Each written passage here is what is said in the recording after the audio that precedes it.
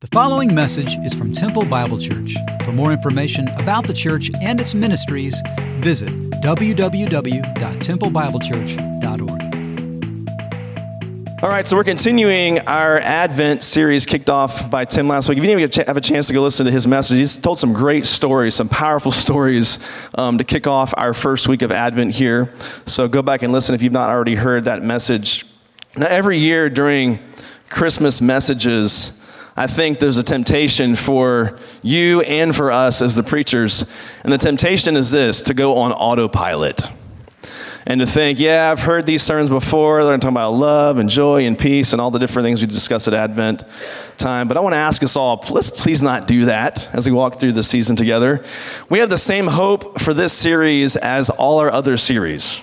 We're wanting to see growth and repentance and life change. And so we hope that this series kind of shakes some things up for us as we walk through these topics together. Now, many of us, I think, don't have that kind of expectation at Christmas time. Whenever we think of the holidays, we have this ideal and sentimental view of Christmas. You know, Danny mentioned 2 weeks ago the Norman Rockwell picture, right, at Thanksgiving. And we all kind of have that ideal, sentimental view of holidays. And we don't just do this with holidays, we do this with most things. And so it makes me think of this image right here. And I promised myself I would not mention LSU today, but I wanted to give him another kind of shout out. And but we do this with things like even farms. Whenever you see farms depicted in logos or advertising, we always have this ideal, sentimental view of things like farms. Now listen, I spent a lot of time on a farm. I never saw that image at a farm ever. If you've been on a farm, you know farms are mostly disgusting, right? And this is not what they're like at all. And so we have this ideal, sentimental view of things, and I think it applies to Christmas as well.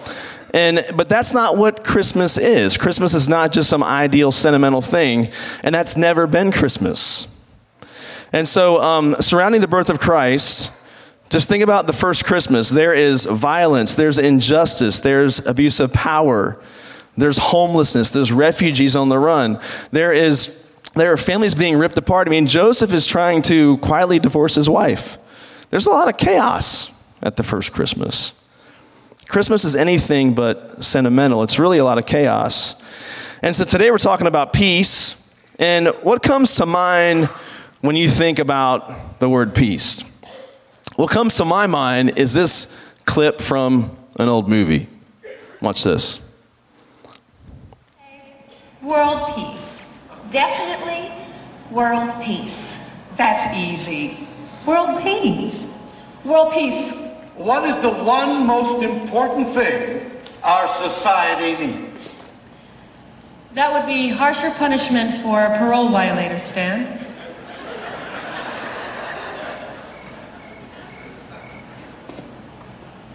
And world peace.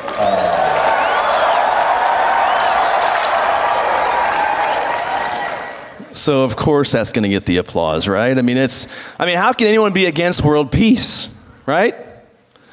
So, I mean, everyone's for world peace. It'd be the safest answer to give at a beauty pageant, right? So if you're a child of the 60s or 70s, you might think of these images when you think about peace. And so you've got the peace hand sign, and you got the other sign over there. And so you think of those signs when you think about peace. And this was, of course, at a time when the world was full of chaos and conflict, you know, unlike today. And people were crying out for peace in this time. And if you and I see the word peace on a Christmas card or hear it in a song, we're just going to gloss over it. It's just filler. And if we see it in the Bible, we pass over that concept because it's often just part of a greeting or a closing. When Paul says, grace and peace to you, we don't focus much on that concept. So many of us, I think, see peace only as the absence of something. We just see it as an absence of conflict, an absence of violence, an absence of war, an absence of conflict. And peace, if I have one goal today, it's to let you see that peace is so much more than just an absence. And so today I want to talk about what real peace is and how we get real peace. So if you're a definition kind of person, what is peace? Peace is total well-being, security associated with God's presence among his people. And we see this concept of peace all throughout the Old Testament. And what is the word for peace in the Old Testament? Just go ahead and say it. You know what it is. Shalom. And so this could apply to the state of an individual, a person to person. This could be nation to nation, but this also applies to God and mankind.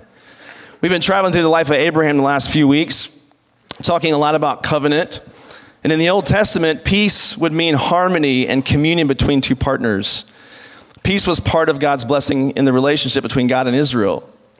But when Israel disobeyed God, there would be no peace. So we see the prophets writing things like in Jeremiah 16:5, "For thus says the Lord, do not enter the house of mourning or go to lament or grieve for them, for I have taken away my peace from this people.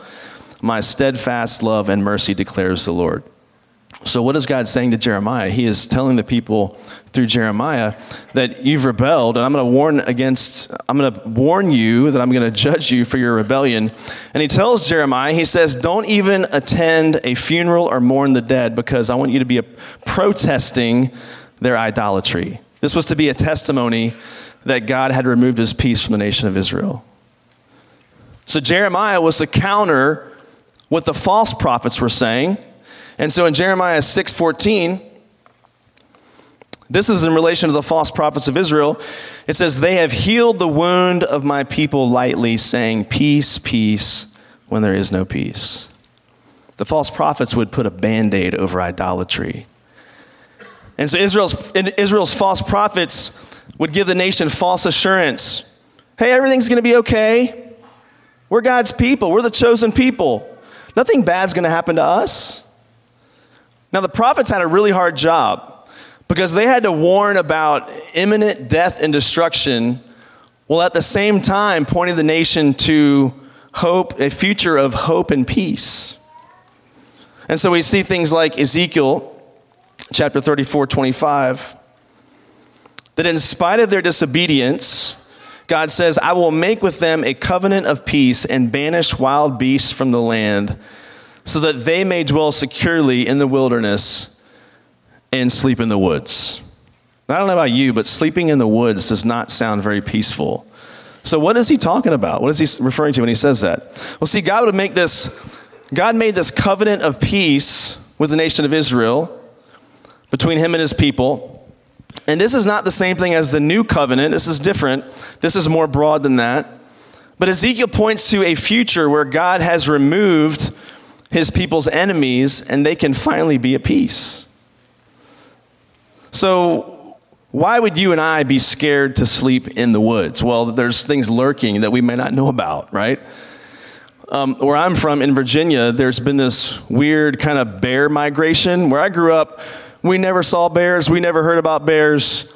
But where my parents live right now, there have been bear sightings, bears getting hit by cars. It's gotten kind of crazy. And I don't know why that is, but there's been this invasion of bears. They've seen bear footprints like on their property. So when I go visit them, am I going to sleep in the woods? Probably not. Probably not. So the image here is pretty vivid. It's you can have peace because I'm going to remove your enemies from your land so that you can have peace in the land. And so this is the point that Ezekiel's trying to make. There's also this idea through the Bible in the Old Testament that there's this end time expectation of peace that's always been associated with the coming Messiah. And so we come to Isaiah chapter 9, verse 6. One of the most famous passages in relation to the coming Messiah. "For to us a child is born, to us a son is given, and the government shall be upon his shoulder, and his name shall be called Wonderful Counselor, Mighty God, Everlasting Father, Prince of Peace." So ultimately, this reign of peace isn't just for Israel, but the offer is made for the whole world. And the Old Testament ends with this hope of peace that's still unrealized in the full sense. Then, of course, there's the 400 years of silence until we get to John the Baptist. And as we move into the New Testament, there's one idea that I want you to understand today. Peace isn't just an absence, peace is a presence. It's not just an absence of war and conflict, but true peace is a presence and only comes through the presence of God as he takes on human flesh. You see, peace has always been linked with the presence of God coming into humanity, coming to earth. And so I want to ask this question this morning. How is it that we come into this peace? How do we get peace? You see, there are many ways that mankind tries to get peace. Some look to government. Others look to the markets. Everyone seems to be looking to technology these days to bring about peace. You may recognize this person. This is Jeff Bezos, the CEO of Amazon. And he is worth $125 billion right now. Did you guys realize that? That's a lot of money. And we're making him more wealthy this holiday season, of course, right? But he believes that because mankind is destroying the earth, in his mind, you may not know this, I just read about this last week. He started a company that he calls his most passionate project, and it's called Blue Origin, and it's a space exploration company. And the only reason why he feels this call to do all the companies that has Amazon doing and all their services is so he can get money to fund his space exploration project. But do you know what the ultimate goal in his mind, not in his lifetime, but ultimately would be to colonize space? He has this idea that we have to leave Earth because Earth is being destroyed, so we're going to colonize space and set up these capsules out in space where people can flourish. This is his idea of what's fueling much of his prosperity. And I know you thought, I just thought he liked dropping things off at my front door.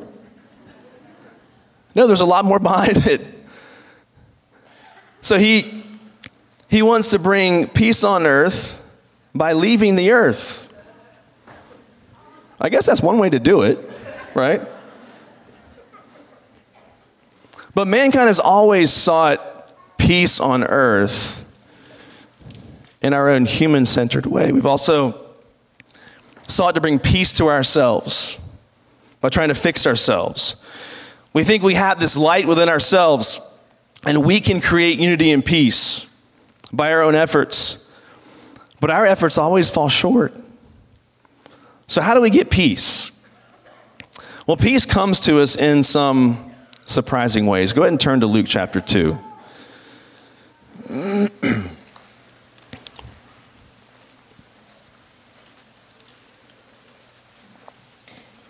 In Luke chapter 2, this is 8 days after the birth of Jesus. And Mary and Joseph take Jesus to the temple to be circumcised. And while they're there, there's this man named Simeon who sees them walk by. And the Holy Spirit reveals to him that this is the Christ. And so he knows this is the Messiah. So he picks up Jesus and he's speaking powerful words over Jesus.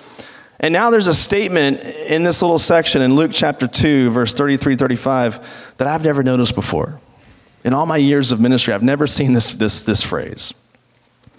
It says, "And his father and his mother marveled at what was said about him. And Simeon blessed them and said to Mary, his mother, Behold, this child is appointed for the fall and rising of many in Israel, and for a sign that is opposed. And a sword will pierce through your own soul also, so that thoughts from many hearts may be revealed." So you can probably guess what statement I'm talking about.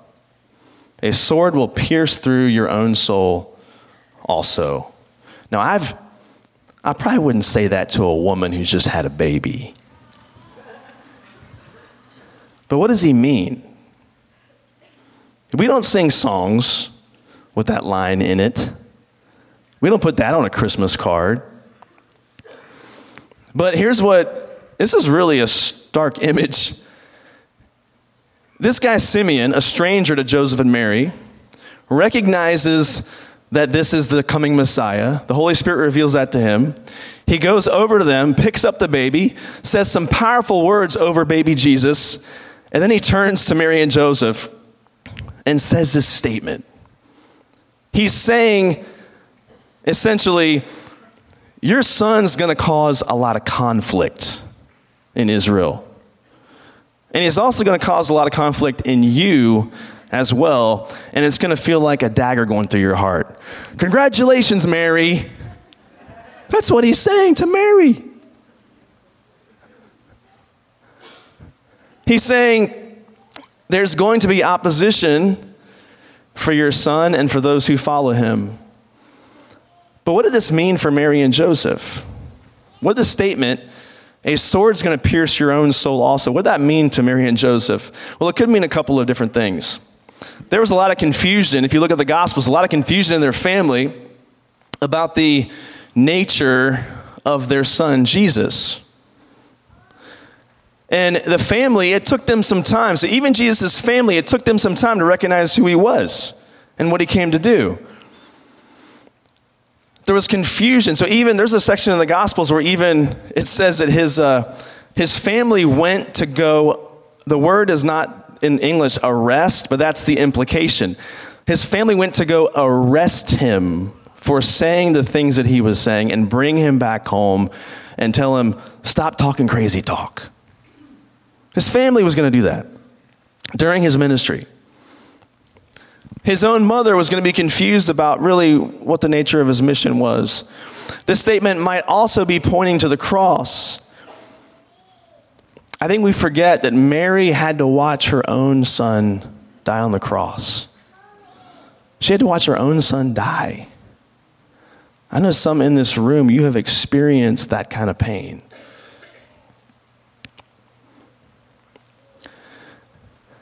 And for Mary, it wasn't just that the cross felt like this defeat because maybe he wasn't the Messiah we thought he was going to be, but it also was double or triple because this was her son that she is watching die on this cross. And for Mary, as a spear went into his side, a sword went through her soul. And this is, we focus on the sentimental side of the Christmas story, but this is the Christmas story. This is, we say he brings peace to earth, but we forget how he brings about that peace.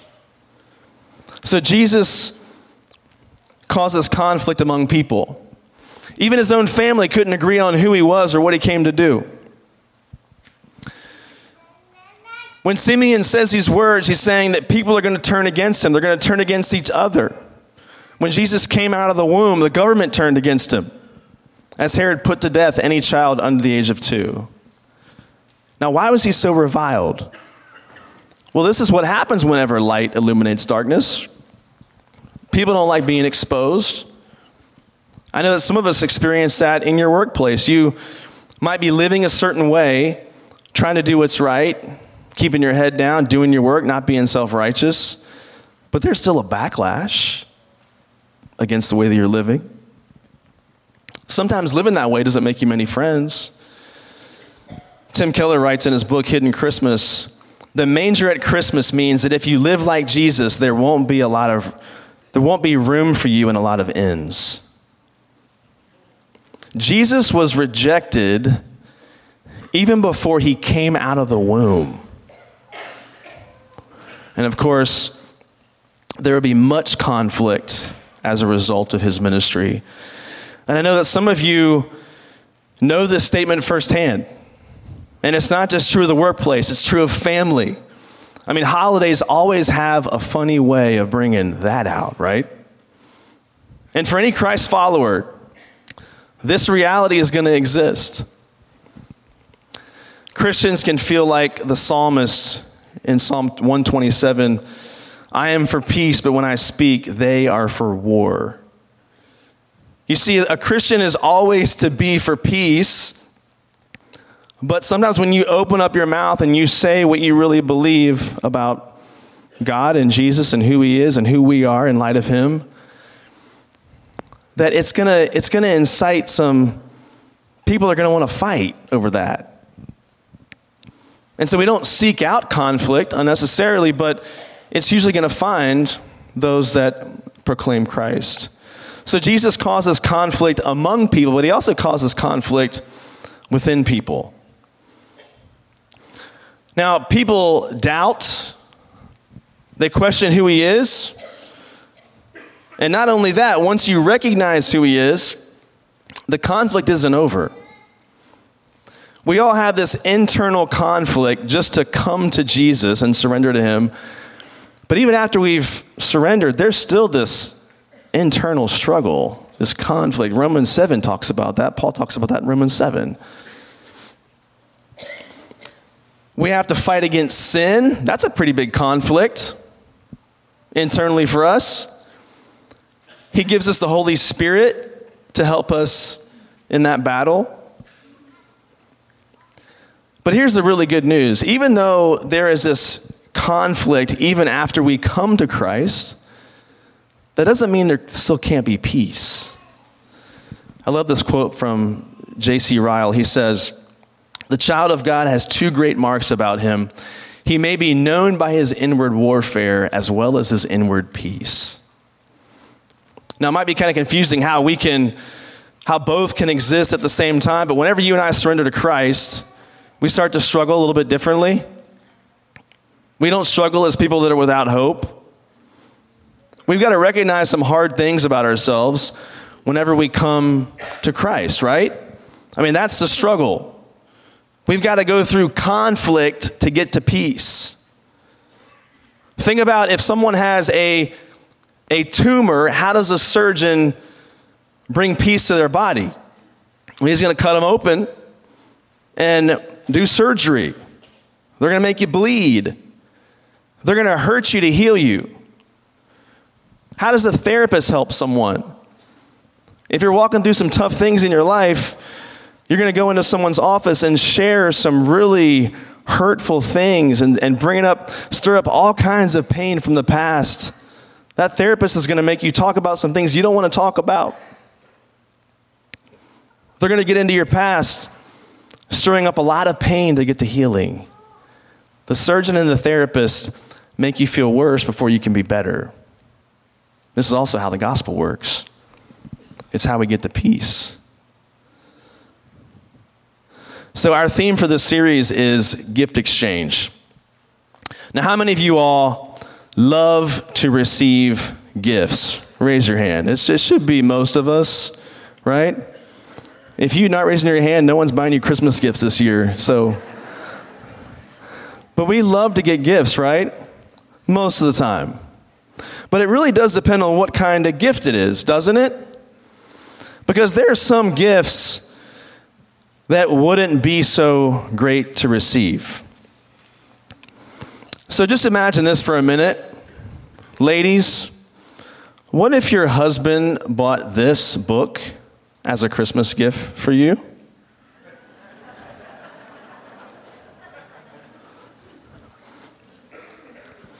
I mean, this, of course, would cause him to sleep on the couch. But for you to receive this gift, it would cause you to have to do what? To swallow your pride, right? To receive this gift would cause you to have to swallow your pride. But here's the good news, is even though he bought you this gift, it's that you bought him this gift. Some of you guys are writing this down. You're like, that's a great idea. I'm going to write that down. If you can't see the author, it's Guillermo Maldonado. Okay, that's the name of the author on that book. Amazon that. So, but of course, if he were to receive this gift would require, of course, swallowing your pride to receive a gift like this.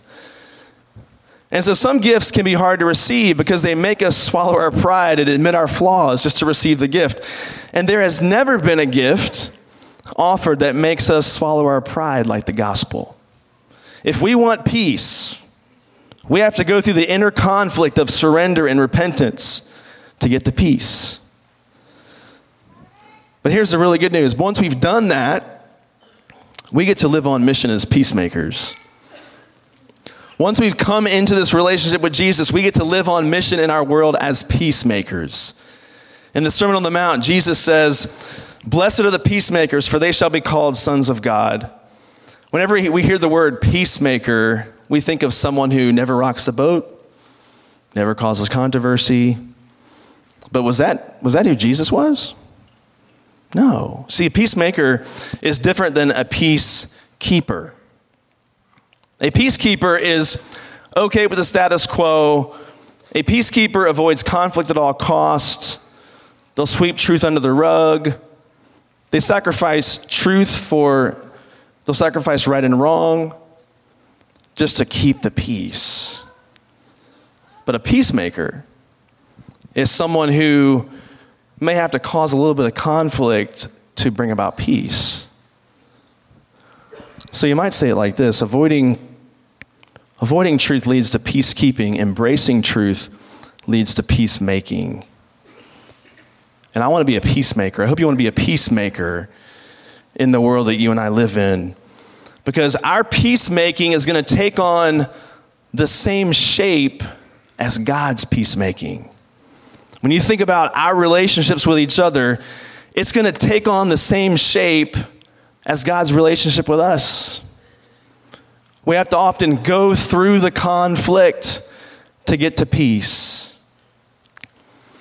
Jesus enters into the chaos and he enters into the conflict to bring about peace, and we have to do the same thing in our relationships. We get to be peacemakers in families, at work, among different races and social classes, between neighbors. We get to introduce people to the ultimate peacemaker. We said earlier that peace isn't just an absence, but peace is a presence. And I want to show you how that's true. Look at Philippians chapter 4, verses 6 and 7. Paul writes, "The Lord is at hand. Do not be anxious about anything, but in everything by prayer and supplication, with thanksgiving, let your requests be made known to God. And the peace of God, which surpasses all understanding, will guard your hearts and your minds in Christ Jesus." Going to have our worship team come back up on the stage as we continue talking here about Philippians chapter 4, verses 6 and 7. But for believers, the offer of peace isn't just an idea, but it can become a reality in the heart. So I know as we think about this idea of peace, many of us deal daily with anxiety and fear and worry, and there's just no end in sight. Some of you feel that right now. You feel like there's just no end in sight to your circumstance and situation. Do you know what the word anxiety means? It literally means to be pulled apart. And that's what some of you feel right now. You've got hopes pulling you in one direction, and you've got life's trials pulling you in the other. And you feel this great tension between the two, and it feels like you're being pulled apart. And some of you are exhausted, and you feel sapped physically, emotionally, and spiritually. Corrie ten Boom once said, "Worry does not empty tomorrow of its sorrow, but it empties today of its strength." And some of you in the room, you're feeling that in a real present way right now. So Paul says there's some things we can do in the chaos of fear and worry and anxiety. And he says here in this passage that we can come to him in prayer with thanksgiving. That means that we are thanking him for the outcome even before we receive it. But watch what happens. It says, God's peace, which surpasses all understanding, which doesn't even make sense considering the circumstances, that peace is going to guard your heart and your mind. That peace is going to stand over you like a guard and guard your heart and your mind.